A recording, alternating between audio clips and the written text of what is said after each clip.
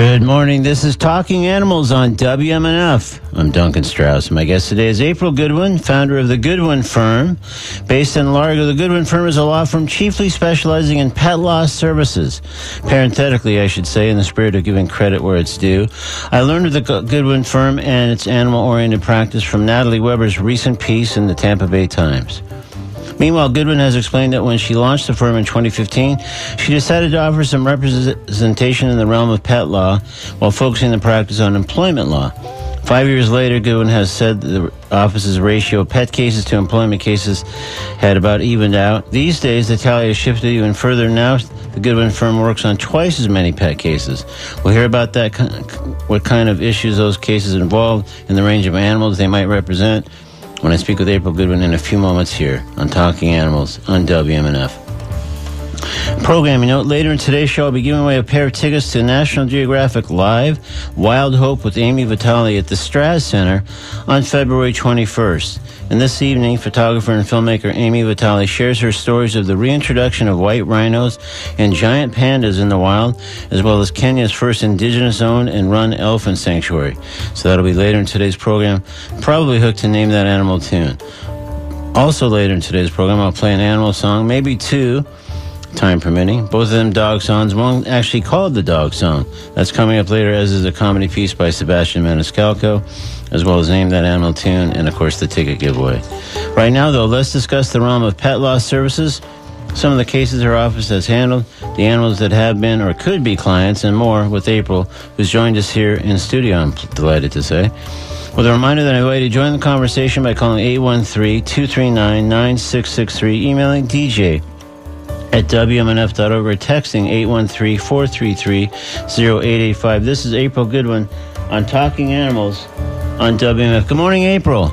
Good morning, Duncan. Thanks for having me. Thanks so much for joining us to Talk Animals. And again, as I was saying off air just a moment ago, extra treat to have you in the studio as we can talk face-to-face, which happens all too rarely on Talking Animals. So, of course, we're here chiefly to discuss the Goodwin Firm and its pet law services, but I'd like to start by finding out a bit about your pre-attorney background. I imagine the April Goodwin story may well dovetail with the Goodwin Firm story, especially over the topic of animals. It's just a hunch. But, for example, what did animals mean to you when you were a kid? Where did you grow up, for that matter? Well, I grew up in Western Ohio. Lima, Ohio specifically is where I grew up, which is in between Dayton and Toledo on the western side of Ohio, and a small town. But we had dogs growing up mostly. Had one at a time. I have a few sisters, and that was probably enough for my parents to handle. Okay. On top of it. Let's not get too nuts with the dogs here. Right? Exactly. And then after our last dog, at the age of, I forget how old she was. She was old. Died. Then I was in college, and my mom became a cat person after that. So now she has cats. She hasn't had a dog since. But then when I went out and moved out on my own, I also had cats because that was just the way my life was at the time. And apartment living, it was much better. Sure, more practical. Right. When we finally got a house, we had a bit of both, and now we have one dog. So it was just something that we always had, was some sort of pet in our life. Yeah. And so what would you say, like, within the family, it sounded like it was one dog at a time, but at least there was always a dog. And so either in the family or just generally in the area, this kind of small town area that you described that you grew up in, what would you say was kind of the culture about animals? Was there a certain bent that you sort of were, absorbing? Well, it's Western Ohio. I grew up in the suburbs, but it's very rural. Mm-hmm. So the county fairs were a big deal. Yeah. So grew up doing that and seeing the pigs. I still want a pig. I'm not allowed to have one because my partner won't let me. Okay. All right. But seems very unreasonable, but that's another conversation for another time, exactly, I guess. Yeah. Exactly. But so there is, I enjoy those types of animals as well. But that's, really what we grew up around. But in the suburbs, it was dogs and cats and wildlife, such as it is in Western Ohio. And did you ever feel either about the dog that you grew up with or later the cats and stuff that you got when you're out on your own, like particularly protective of those animals? Oh, absolutely. I still am. I don't have human children, so they are my children. Yeah. we were raised that way as well. My mom to this day calls her cats my siblings. Okay. Yes. So, kind of like meet the parents, a cat was like a brother to you. And so that's our family. I gotcha. So that is very, it is how we grew up, and they were always part of the family. They are, times have changed from the 70s and 80s, certainly in rural areas. It's still, from what I see on social media and everything, there's a difference there versus here for some people still with pets. But it is definitely, yes, they were a part of our family and still are for me today. Yeah, and it does sound like there was a protective kind of feeling that maybe was slightly at odds with maybe some of the other people in that area, just because it sounds like if it's a rural thing, that's where you get, operations, dog, all those things that sometimes are not the greatest circumstances for the animals just because they're breeding and all kinds of things are happening. Correct. Yeah. My grandfather was a dairy farmer before I was born, but in the past, and it just floored him that we had pets inside the house. Oh, yeah. Like, hey, what's going on here? We don't allow them inside. Exactly. Yeah. Exactly. Yeah. Well, that's what's interesting. That's what I was kind of asking about earlier about the culture, because it sounds like a bit of a culture clash in a way, just from one generation or maybe two, really. They're like, he was a dairy farmer, like the animals were always outside, and it's like, what, inside? This is nuts. This is a heresy of some kind, right? But that you guys wouldn't have seen it any other way, conversely. So absolutely. This is Talking Animals on WMNF. I'm Duncan Strauss. If you just tuned in, my guest is April Goodwin, an attorney whose Largo law firm, The Goodwin Firm, has increasingly specialized in providing pet law services. If you have a question for April about a pet law issue or potentially, a dispute, not that she could solve it, but she could perhaps comment on it, or you'd just like to offer a comment yourself, please call 813-239-9663, email dj@wmnf.org, or text 813-433-0885.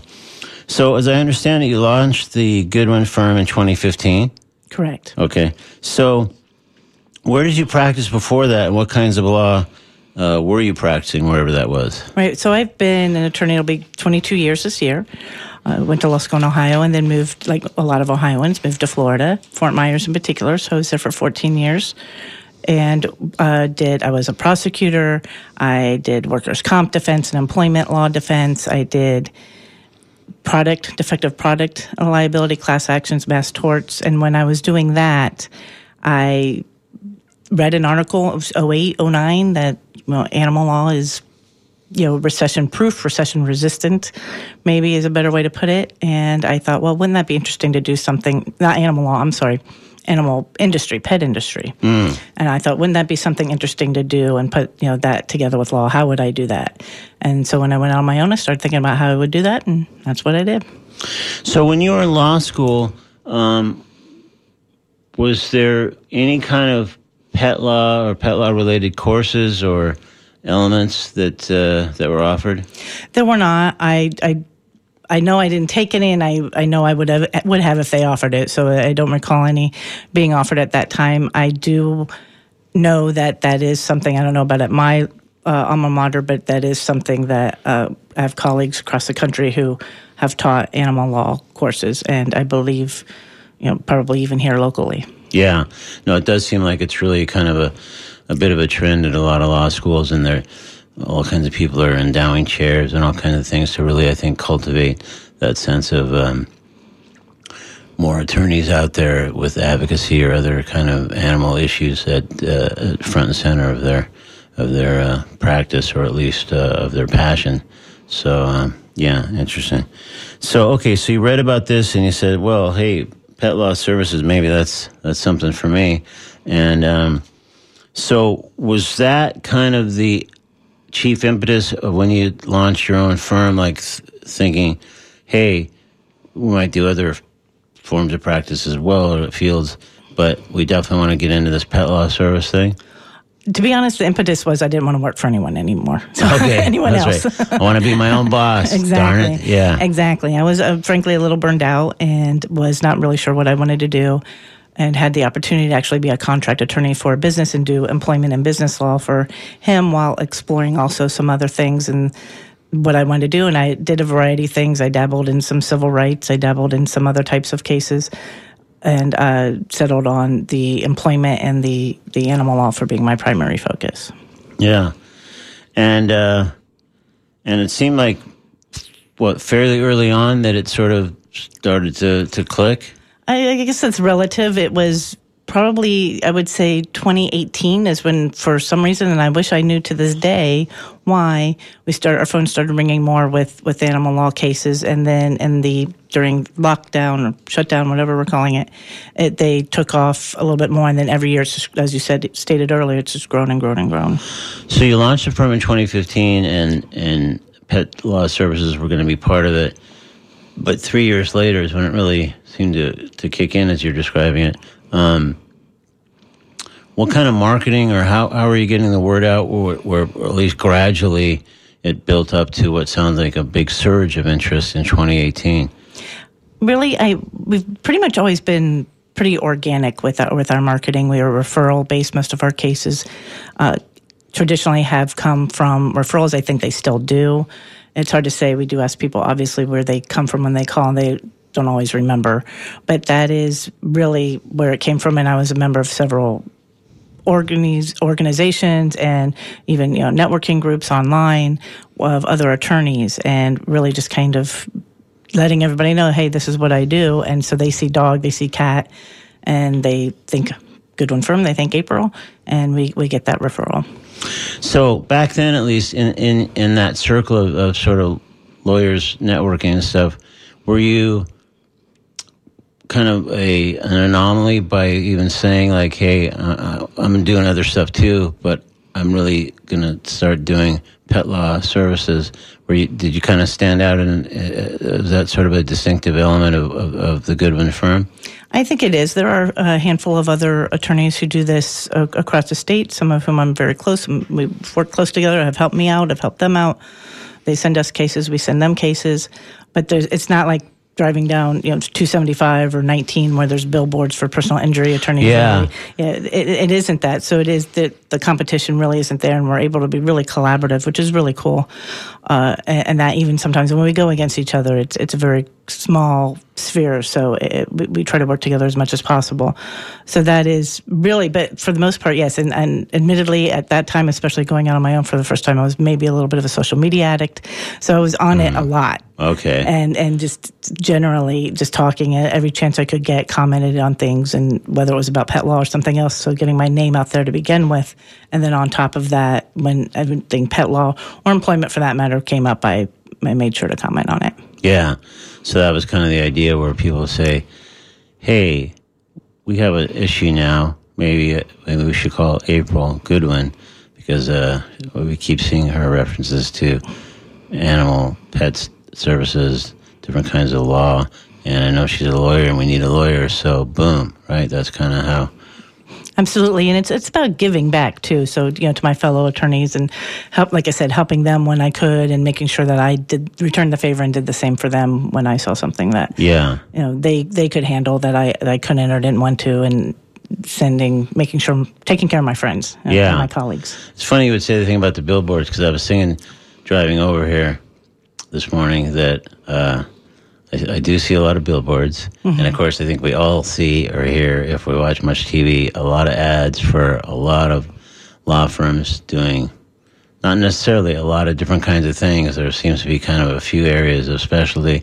So it's refreshing, I think, that so far at least, maybe I'm just watching or listening in the wrong area, but I don't see really anything in that same sort of constant parade of ads that are pet law related or at all, really, right? No, I don't think there's any big advertising. I've run a few ads in print, the things you get in the mail and stuff like that. But even that, I don't even know that I really got anything from that, other than getting our name out there probably helped. But it is really word of mouth, and our biggest hurdle is, and just one reason why I really appreciate being here today, is just letting people know pet law exists. Yeah. That they have options, and that there are attorneys who focus on this we run into a lot of attorneys and take over from a lot of attorneys who it's not their focus sometimes. And not to say that they don't sometimes do an excellent job, but really for us, it's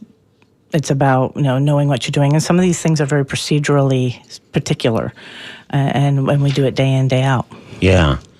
So once that kind of surge happened in 2018, I gather from especially what I just said in the kind of opening about charting the evolution of the sort of ratio of pet law cases, that it seems like it's grown and grown and grown in your practice. So did it just kind of keep going on that sort of pretty steady, if not dramatic trend as of 2018, where people just kept coming and coming and coming, and you just kind of continued to get, I guess, referrals or at least inquiries? Yes, absolutely. That's the way it happened, and we're seeing, again, an increase this year as well. That's great. You must feel like, okay, I did the right thing. This was kind of a bit of a scary plunge to take, but it's worked out.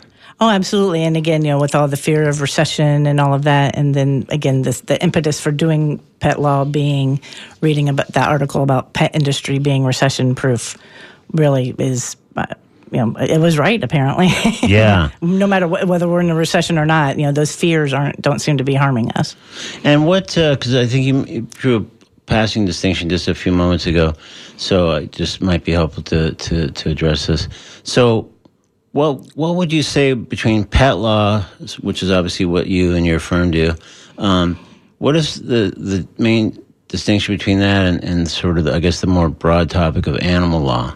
That's a really good question. So animal law is all kinds of things. So yes, it would encompass pet law, but it would be things like things that PETA does, things for animal rights, things for zoos, for all kinds of things of that nature. And usually pet law, or animal law, is often described as animal rights law and animal rights advocacy, and that is a big part of it. But pet law would be a subset of that, dealing with what we call companion animals. So that would be your dogs, your cat, your pets, what we call pets. There's also equestrian law, which has its whole own thing.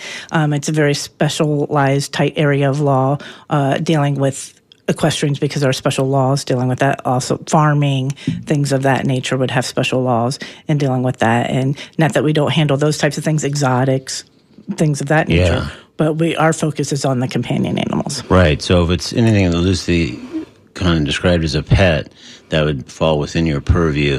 But other things like that you mentioned, and I assume like agricultural and other issues would be outside of what you typically would handle at the firm. Typically, yes. Yeah. Yes. We have handled equestrian cases. We have handled some other types of cases, wildlife, licensure, exotics, things like that, regulatory types of things. But by and large, it's pets, it's everyday people and businesses for that matter, and representing pet industry businesses as well. Ah, okay. Well, let's get into some of those kind of specifics, starting with, I guess, what's the most common kind of case that you and your firm handle? The most common kind of case is what we would call pet custody cases. Now, pets, legally, animals that aren't wildlife are property in Florida and in every state. Yeah. They're considered property. Now, some other states are changing, or there might be some special categories, but by and large, they are property, same as your sofa, your car, your things like that. There are special, obviously, laws that apply, animal cruelty, animal control, licensure, all of those things. But by and large, they are treated as property. And so pet custody is a misnomer. It's not really custody. It's who owns the pet and who has the right to possess the pet is usually the owner. And so that is what almost always the owner. And so that's what those cases are about. And those range from unmarried couples. Now, married couples can debate that too, but when you go through a divorce, the divorce court would handle that, and we do not do family law. So unmarried couples, adult children and their parents, breeders and rescues who have contracts with people who have their pets, whether it's fosters or guardians or people who adopted them, and maybe they've violated that contract in some way, and they would seek to be getting the pet back. But those types of things are by and large the most common. So let's follow up on a few of those things. So let's say if I follow you from the thing you just mentioned, one of the examples you gave. So if I agree to foster a dog through some sort of rescue or organization, and then the time comes where the organization finds like, hey, we looks like we have someone that's ready to adopt them, and I say, you know what, I've grown so attached to this dog, I'm not going to give the dog back. Is that an example of what you mean about the kind of dispute that could happen in that case? Or? Well, right, absolutely, that would happen. We see that happen actually a lot with breeders, when breeders will have responsible breeders, that aren't puppy mills. What they do is they have a contract with regular people, regular families, to have their breeding dogs live with a family so they can have a family life. But there's caveats to that, and the breeder still owns the dog. They should have a contract.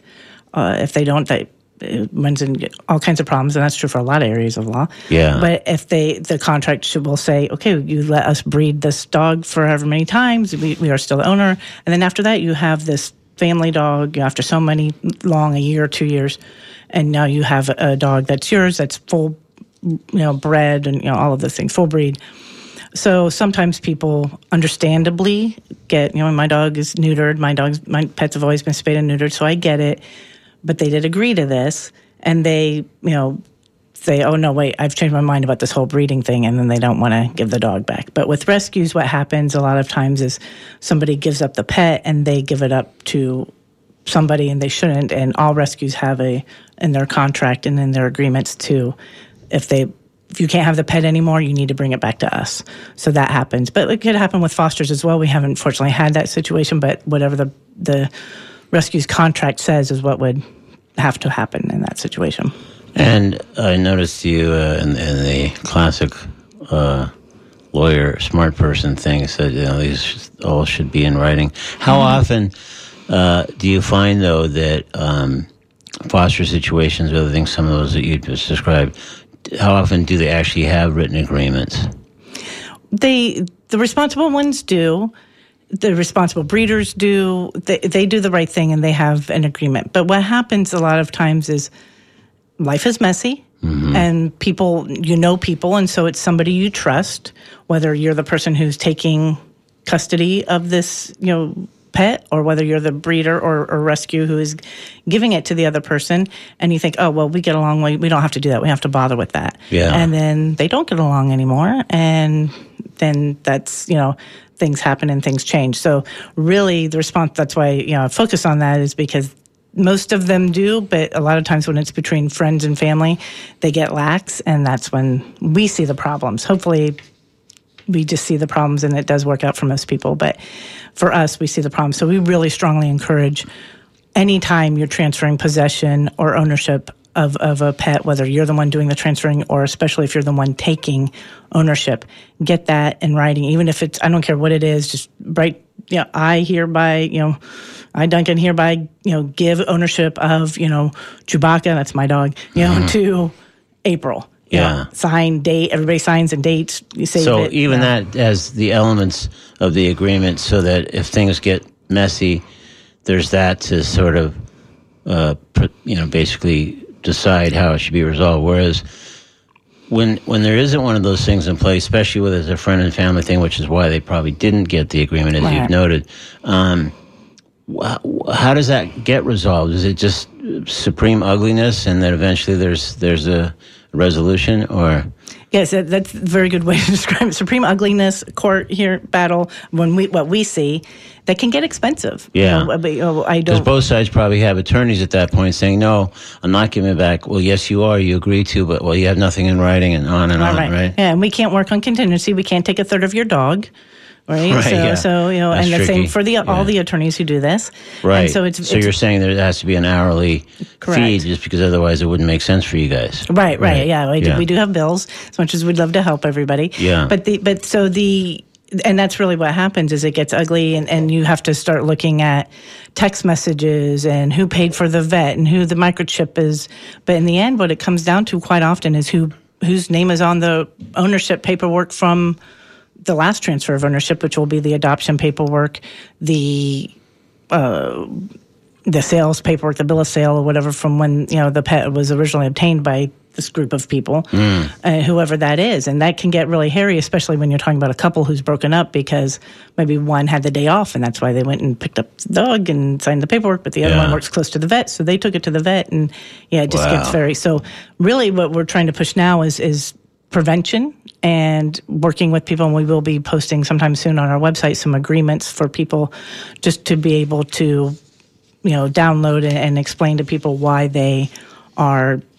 Just kind of like basic sort of boilerplate agreements, just so people can avoid these exact ugly spats, and worse, I should say, more than spat probably. But you might not avoid it, but hopefully your chances of winning are better when that happens. There you go. You're better armed in that case. Yes, exactly. So we should note that the website for the Goodwin Firm is goodwin-firm.com. Is that right? Correct. Yeah. So you can check out other stuff there, including some of the pet services and stuff they offer. We'll get into some of that too. But I want to back up a little bit because something you said, in fact, I was going to ask a specific question, then you brought it up, not surprisingly, before I did. But I think it's so important, and I think often people are so surprised that animals are considered property. I mean, even cats and dogs, just because some people that might... anticipate that being the case with certain animals, do not anticipate it with cats and dogs, and that really dictates so much of how their fate in a given hassle, dispute, problem, whatever, because it is a piece of property, which seems, kind of horrible to say, but that's the truth, that's the facts. So that, I think a lot of people aren't prepared for that, and they think, really? Property? My beloved Fluffy, or or Chewy, or whoever. So I think that's super eye opening in the worst way sometimes for people. Oh, absolutely, and it's tough. That means there's no pain and suffering. So, for example, veterinary malpractice cases, we don't really handle those on the plaintiff, the pet owner side, all that often, if at all. We might try to help some people, settle a case or something like that. But to litigate it, first of all, any malpractice case is very tough. It's the same with humans or pets.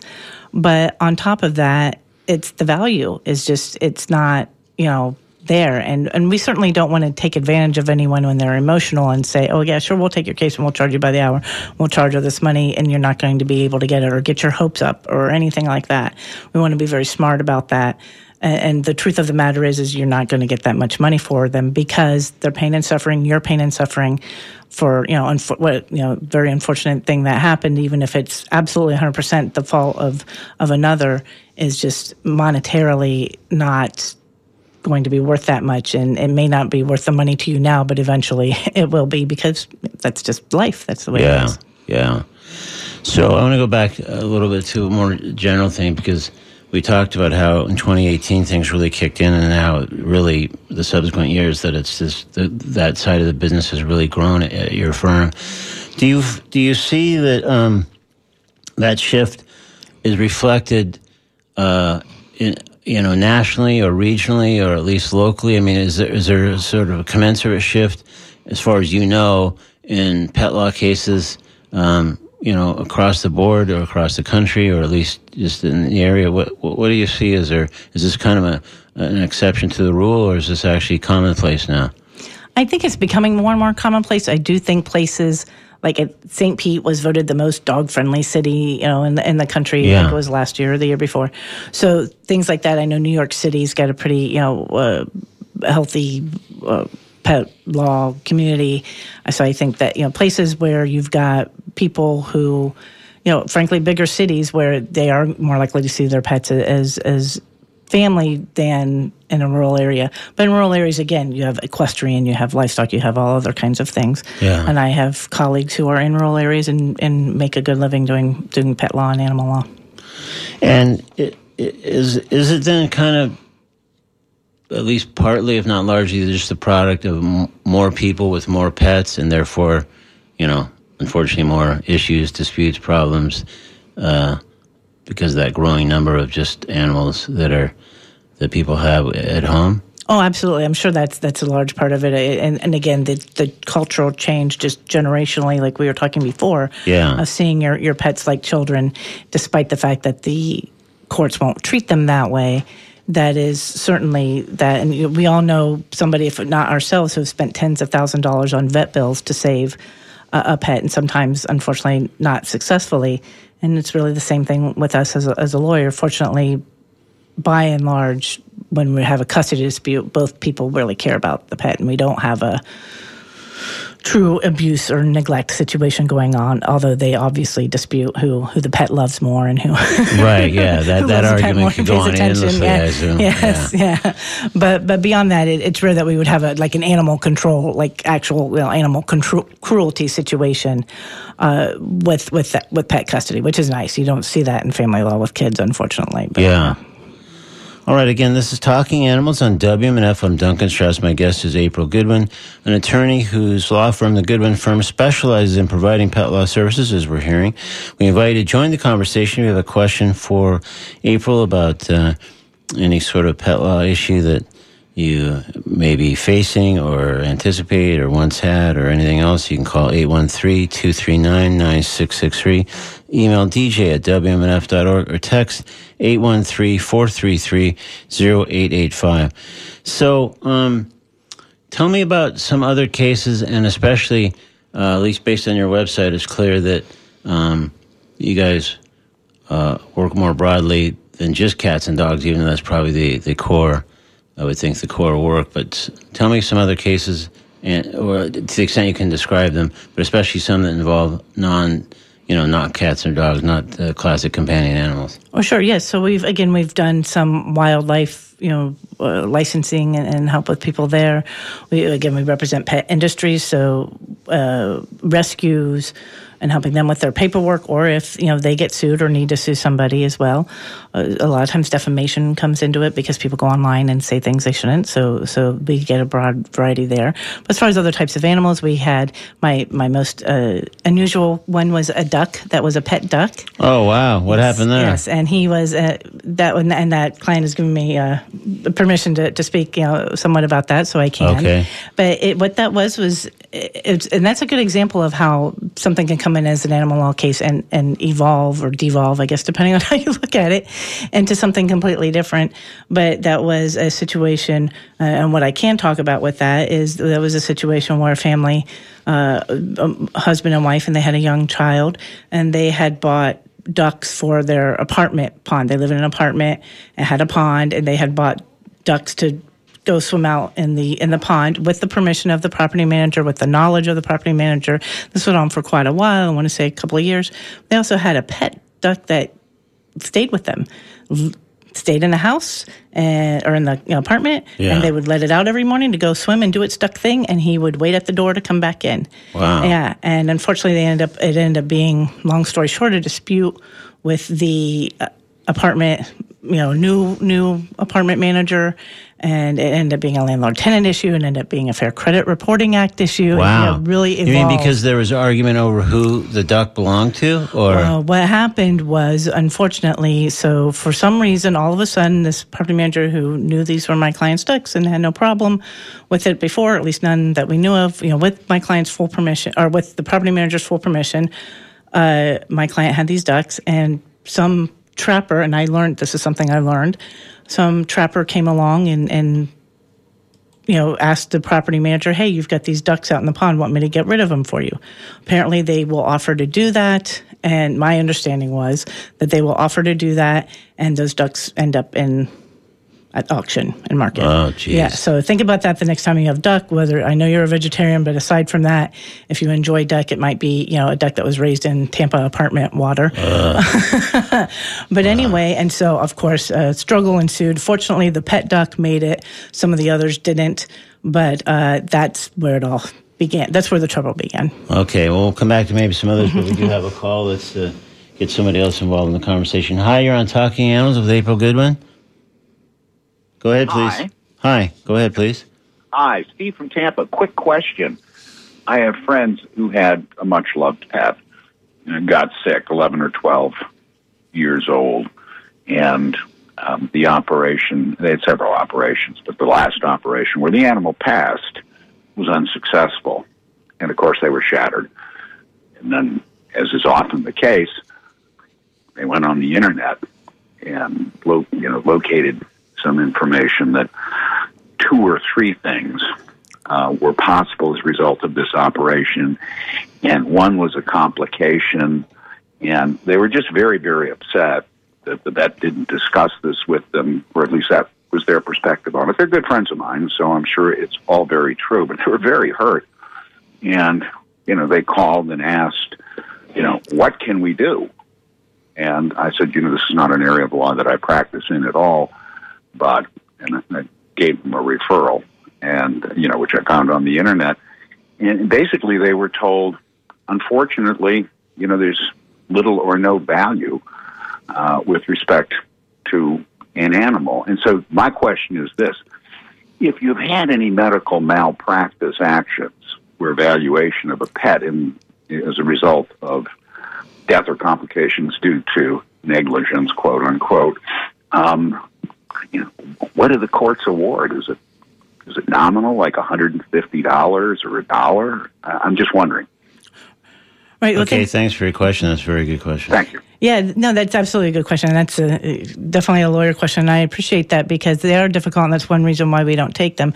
So it's the value of the pet. Now, there is case law out there that says it is reasonable for the defendant, so in this case it would have been, a vet or who, the clinic, whatever it was, to assume that somebody is going to pay more for their vet bills than they will the value of the pet. So in a lot of other types of negligence cases, you have, like, let's say your car or something like that, I pay, my car's worth $5,000 and I paid $10,000 to fix it, and the court's going to go, well, that's waste. That's economic waste. That's not reasonable. But with pets, that is one of the areas that it is a little different than regular property, is they will award more money for things like vet bills than what the pet would have been worth. You can also prove that the pet had an intrinsic value. So I have a colleague, Marcela Hart, in Central Florida, who I don't know that she's taking vet malpractice cases now, but she has historically, she's been able to get some success with getting a little bit more money. Again, you're not talking a human medical malpractice case. It is not somebody who earned wages. It's not somebody who did all of those things. But if you could prove that the pet had some sort of, we took the pet to the most, the best dog trainers in the world, or maybe we did make some money, it's, a show dog or something like that, then those would be the types of things you'd have to prove. But the intrinsic value is worth something, but never what, you're talking, probably less than, $30,000, $40,000 would be the best you could hope. And then that might be, again, that's going to be a very tough case. And they're tough cases to prove even before you get to that point. Okay, again, thank you for your call. We got one of our emailers says, my partner's U.S. Army veteran, U.S. Army veteran, has a PTSD dependency on, with, and for his Great Pyrenees. He also has a service set of injuries that makes walking difficult, especially stairs, even incline ramps for wheelchairs. Please ask April to repeat her business name and website. Grateful for this very necessary info on such a great, important topic. Thanks as usual, Duncan. So again, this is April Goodwin. Her firm is The Goodwin Firm, and the website is goodwin-firm.com. Correct? Correct. And we're also on Facebook and Instagram, and they tell me LinkedIn, but yeah. So you can search social media, but that's the website, and that's the name of the firm. And thanks so much for your inquiry. So before we get too much closer to the end of our time, one thing I'm really interested. I think I'm just double checking on your website as I look here. But, I guess I'm really curious, what are the prospects of challenging breed discrimination ordinances or policies? Can they be challenged successfully, or does it depend on kind of where they're implemented and how much that challenge could be effective? Well, correct. It depends, right? And classic lawyer answer. From a micro standpoint, I guess, from what we would deal with on a case-by-case basis would be if your pet is a service animal or a legitimate emotional support animal, and those are two different things, and different laws even apply to them, although they're very, very similar.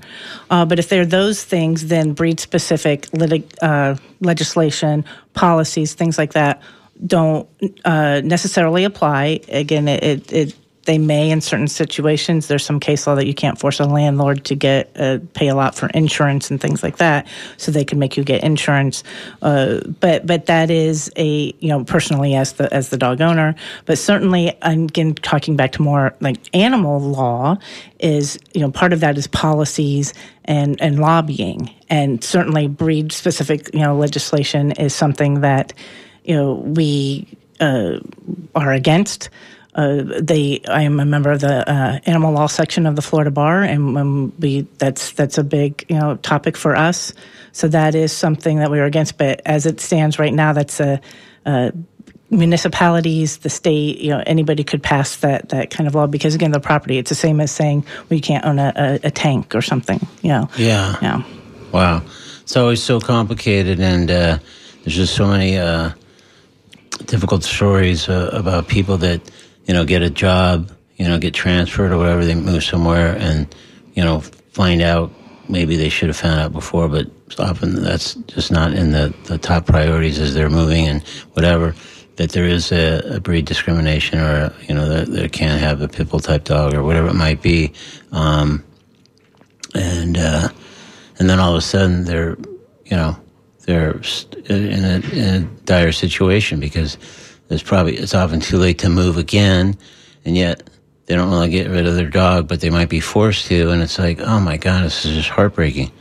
It is really heartbreaking, and the stats are that Labrador Retrievers are the breed responsible for most pet bites in America. Now, that's because there's more Labrador Retrievers than any other kind of dog, but, nobody, Chihuahuas might bite people more than anybody, but nobody reports it, Yeah, it's interesting that there's definitely some bad reporting /media /press that goes on, and that's really kind of skewed this picture tremendously. Absolutely. But that's another show for another time as well.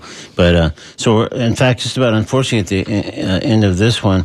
But let me just ask, one of our emailers asked us, and maybe just a brief answer to this one if possible. What's the best outcome she's had for a pet owner? The best outcomes, and this has happened, fortunately for us, repeatedly, are when our client doesn't have custody of a pet. Somebody stole it from them, a partner, a family member, whatever, took the pet, and it wasn't their pet, and we're able to go to court and relatively quickly, and relative is the key word here with the court system, but be able to get them their pet back. So we've had, people who are emotionally, very dependent on their pets, and may even actually qualify as a service animal if we really ticked everything off, or emotional support animal. But that's not the situation, and we're just able to get them their pets, and it's, really, it's just great because they have mental health issues a lot of times, or they're just normal people who want their pets back, and we're able to get it back for them. So one last quick question. Is part of your practice still involve either employment law or something not pet law services, or are you strictly pet law services now? No, we do employment law, so we represent, and we do trademarks as well. So we represent businesses in employment. We don't do employee side, we do employer side businesses, and that's why we also like to do pet industries, because we can kind of merge the two together. Okay, so do you envision a time where you might only do pet law services, or do you kind of want to have some other areas just because for that reason, again, kind of a relationship that might exist between two different areas? Well, I think we will keep it open, and I like doing different stuff. So, mix it up a little. It helps my ADHD to be varied. There we go. Yes. All right, we've been speaking with April Goodwin. Again, her firm is called The Goodwin Firm. It's in Largo. You can track her down one way or the other and ask some other questions, or if you need help with one of your own disputes or issues with your pets or whatever. Obviously, this is a specialty of theirs, and they've done quite well. So thanks, April, for joining us on Talking Animals. I really appreciate it. Thanks for having me.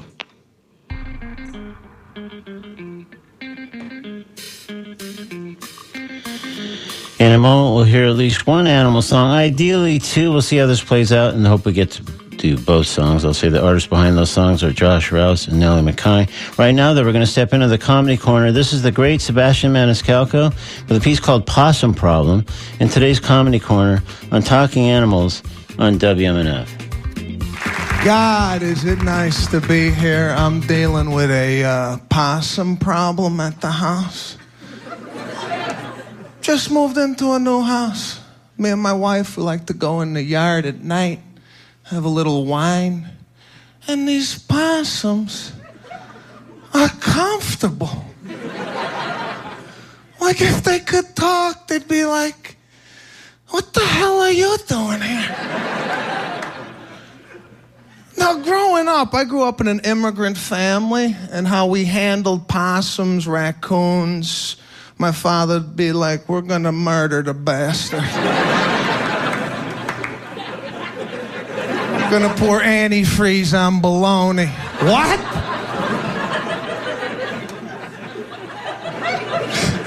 Woke up in the morning, birds, squirrels, raccoons, just murdered all over our property. Neighbors coming by, "Have you seen our cat?" "Nah, we haven't seen it. Check the yard." But my wife, she didn't grow up this way. We got to call the possum police. It's a humane service. They come over, $150 traps. Guy tells me it's $35 extra for the bait. I said, "What are you using?" He's like, "Peanut butter."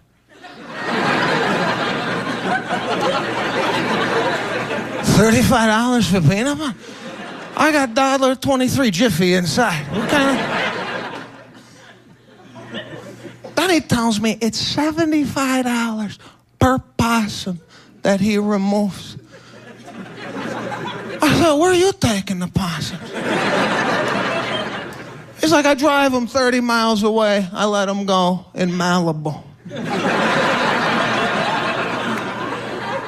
Now, I don't believe a word this guy's telling me. I think he goes down the block, lets it out. He's making $75 on the same possum. That was Sebastian Maniscalco in today's Comedy Corner. The piece called Possum Problem, taken from an appearance on Conan. Now it's time to hear an animal song or two. Nellie McKay, the most frequent guest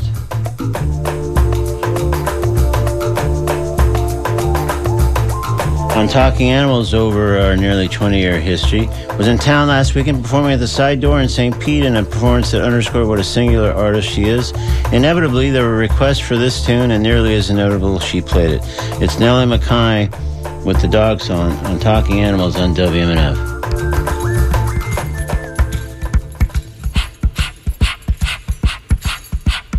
I'm just walking my dog, singing my song, strolling along. It's just me and my dog, catching some sun.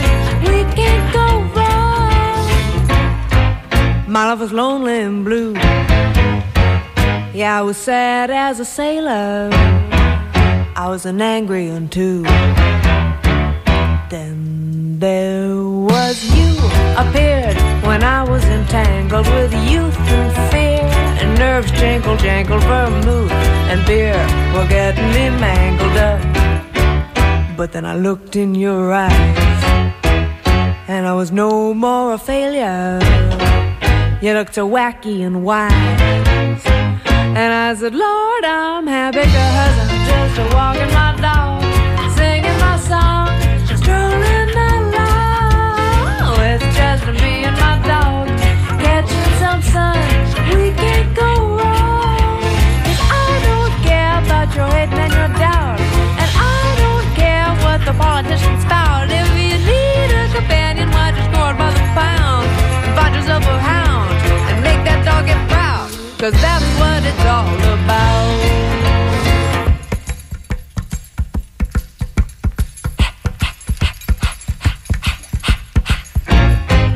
My love was tragic and sad. I was the archetypal loser. I was a pageant gone bad. Then there was you, on time and wagging your tail in the cutest mime, and you was in jail. I said, woof, be mine, and you gave a wail, and then I was no longer alone, and I was no more a boozer. We'll make the happiest home.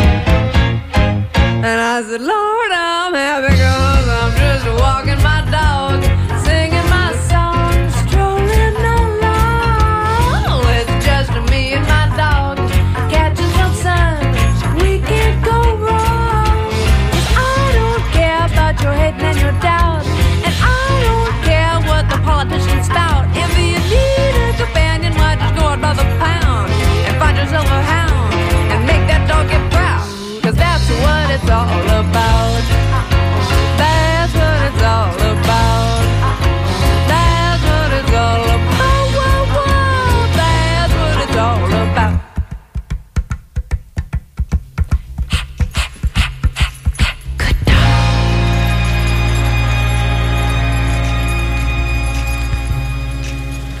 That's Nellie Mackay with the dog song here on Talking Animals on WNF. Coming up on WNF, full-time music kicks back in with Scott Elliott from noon to 3 p.m., a glorious 3 hours of music, followed by Robin Hooper with another 3 hours of music. And we just keep the music coming as we roll into our block of Latin programming and beyond.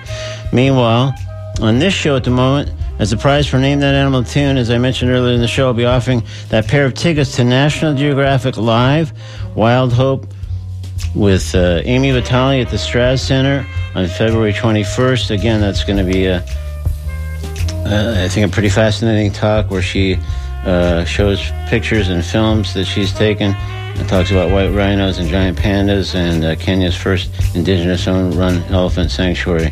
So, if you'd like to have a shot at the tickets to that, you can play Name That Animal Tune. The first person who calls 813-239-9663 correctly identifies this animal song will win the tickets to National Geographic. It's Name That Animal Tune on Talking Animals on WMNF.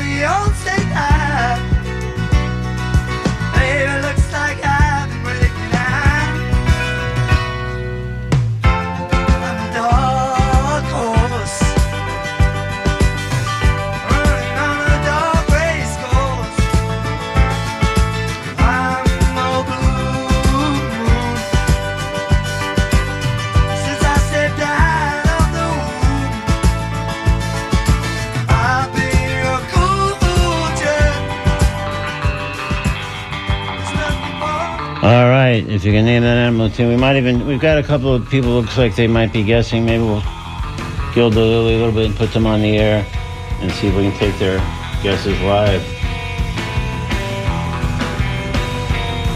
Hi, you're on Talking Animals. You're on the air live on WMNF. Can you name that animal tune? Hey, Alan. I'm sorry?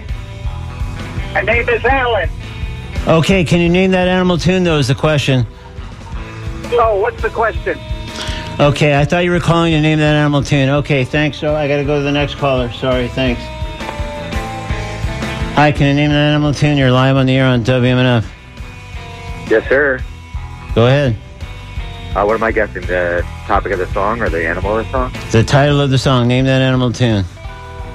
I don't know it, but I'm going to go with the dark horse. There you go. That's right. What is your first name, sir? My first name is Jason. Jason, great. I'm going to come back and get your information, get you set up for those tickets if you'd like to go. I'll come back as soon as we're off the air. Thank you so much. Congratulations. Thank you. All right, we have just about reached the end of today's edition of Talking Animals on WMNF Tampa.